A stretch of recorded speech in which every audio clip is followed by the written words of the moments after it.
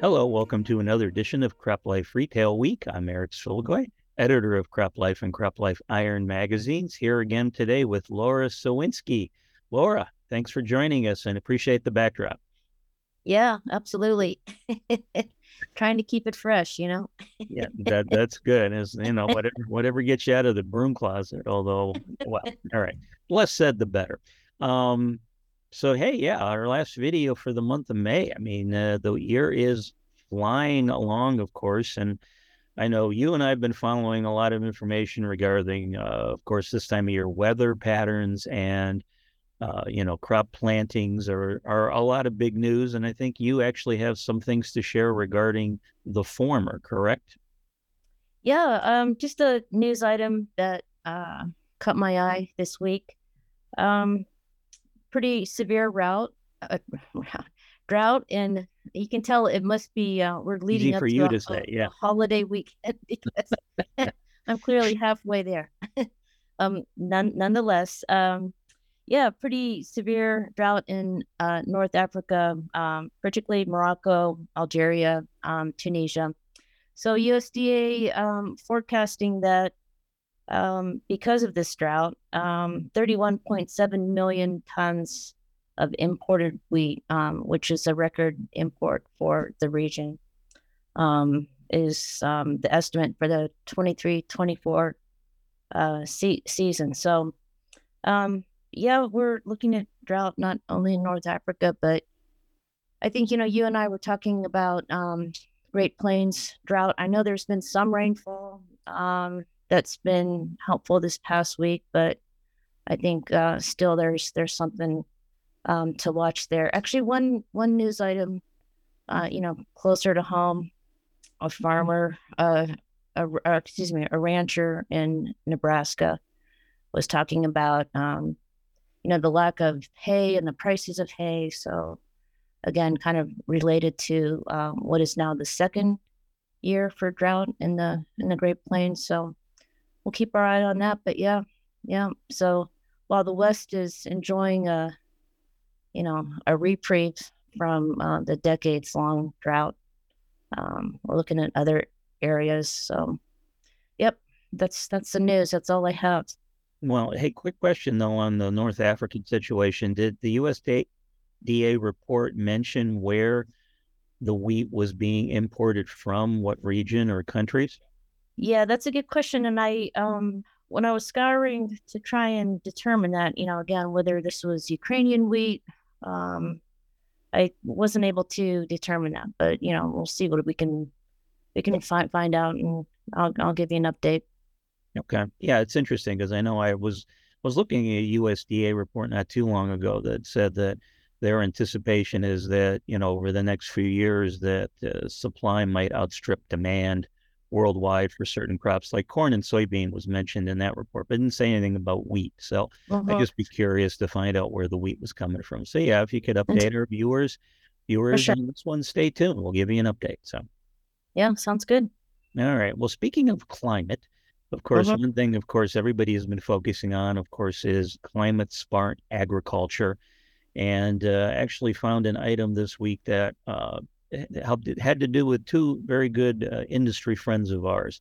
CF Industries has now teamed up with C&H, Mm-hmm. the big ag Mm-hmm. retail community. And they are actually going to produce together a a new form of low carbon nitrogen fertilizer. So this will be helping to reduce greenhouse gas emissions using this fertilizer. Um, I guess in this arrangement, CF is going to leverage its knowledge to produce ammonia, which is a building block for nitrogen-based fertilizer products with lower Scope 1 carbon dioxide emissions. And then they are going to help C&H is going to help market that product as it comes into the marketplace to it through its cooperatives to growers around the United States. So again, this will be coming into the market very quickly, and hopefully, again, it'll help to reduce some of the carbon emissions that we've had in agriculture when you're using nitrogen-based fertilizer. So Yeah, no, that's a great news item. I saw that as well. Pretty cool. Yeah, very cool. So yeah, we'll have more on that as the product becomes available. I'm sure it'll have a nice branded name and we'll be able to report it, maybe have a logo to share with our viewers in upcoming videos. So, and hey, one other thing, I know we've been talking the last, I don't know, year or so regarding sort of the artificial intelligence, autonomous vehicles, smart spraying technology. John Deere See and Spray, we focused on that about a week ago with my visit with the MFA John Deere folks. And then this week we found out that CNH Industrial, which owns Raven Industries and also Case IH, has now formally formed an agreement to collaborate with One Smart Spray, which is the joint venture of Bosch and BASF. And they're going to be incorporating the One Smart Spray system into um, Case IH and New Holland branded sprayers going forward, with Raven's team leading that effort. So again, these systems that use cameras and sensors to detect where the weed is in the field and then spot spray it. Um, we've seen, I know AGCO a couple of weeks ago had a similar arrangement with One Smart Spray. And of course, John Deere has See and Spray. So again, all this brings me back to, I'm very much looking forward to this summer's trade shows, Maggie, Farm Progress, because again, there's usually ride and drive areas where a lot of things are demonstrated on how, different sprayers can operate in the field, and some of their features can be looked at up close. I imagine this summer shows we're going to see a lot of See and Spray, smart spraying demonstrations at those events. So I very much am looking forward to those events coming up in August. Yeah, you're right. I think not only the potential for AI with machinery and equipment, but I think that, for obviously from many years, the issue of interconnectivity, integration, interoperability, devices, machinery, equipment. I think AI is going to be able to give us that big leap to connect things in a way that we haven't been able to thus far. So, yeah, you're right. It's pretty exciting times, and I'm looking forward to joining you. Yeah, And when well, and actually, even before that, in July, we've got an event geared towards ag technology. If you want to give another shout out to that, if you would.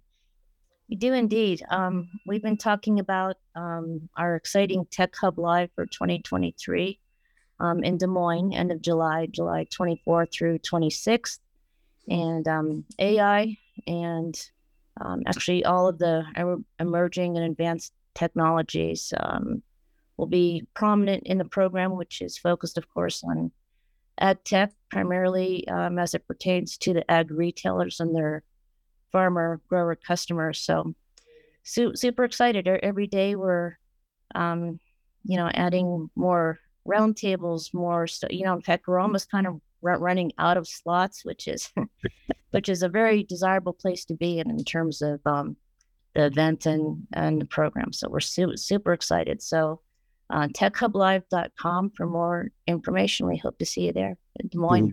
Yeah, very good. Looking forward to it. And again, we do have to share some information in an upcoming video here in the next week or two regarding the before Tech Hub Live event party. Because I know last year we did foaling, which was fun, but this year I'm sure we have something to even top that, hopefully. So we're teasing that now, but we'll stay tuned for a future video. We'll give you more information on that. Yep, sounds good. All right. Well, Miss Laura, time for your favorite segment of the show. Time for Fun with Numbers. Well, I'm feeling better and better every week that goes by. Well, and you will catch on, because again, I'm the number this week ties to something, and the choices are all going to be similar. So you're going to have to use your best guesstimation to get it right. But if you did like you did last week, I think you'll do fine. Okay. All right. So your number this week, 72%. Alrighty. Okay. So is 72%, is that the percentage of oranges to be grown in California in 2023? Is it B, the percentage of grapefruit to be grown in California in 2023? Is it C, the percentage of lemon and limes to be grown in California in 2023? Or is it D, the percentage of time in recent days my son has focused on his summer break plans and not schoolwork, since we're about a week out from the end of the school year? Well, let's see. I'm going to go with A. Good call. Yes, oranges. Yeah, I was very surprised about this. I know for years now we've been hearing more about, citrus greening and the various Right. hurricanes and how badly it's actually decimated the Florida orange growing business. And I was very, very surprised. I ran across this item from USDA where they were talking about orange production. Now, there were 4 states, apparently: California, Florida, Texas, and Arizona, where oranges are produced and the USDA tracks numbers for. But this year, they're no longer tracking Arizona because apparently the output's too small.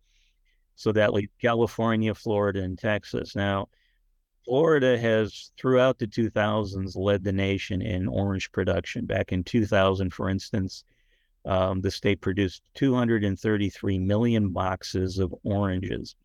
Now, comparison, that same year, California had 64 million boxes they were producing, Texas 1.7 million.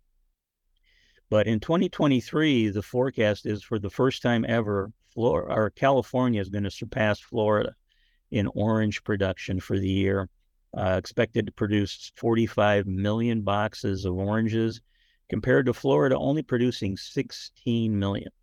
So again, 23 years down from 233 million to 16 million.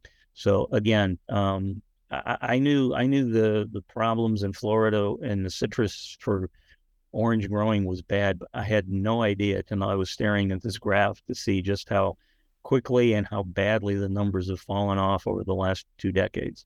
Yeah. Yeah. Wow. That is really, yeah. I knew it was down dramatically. I think the last time I looked at the stats, it really was like, wow, but this is even worse than I thought.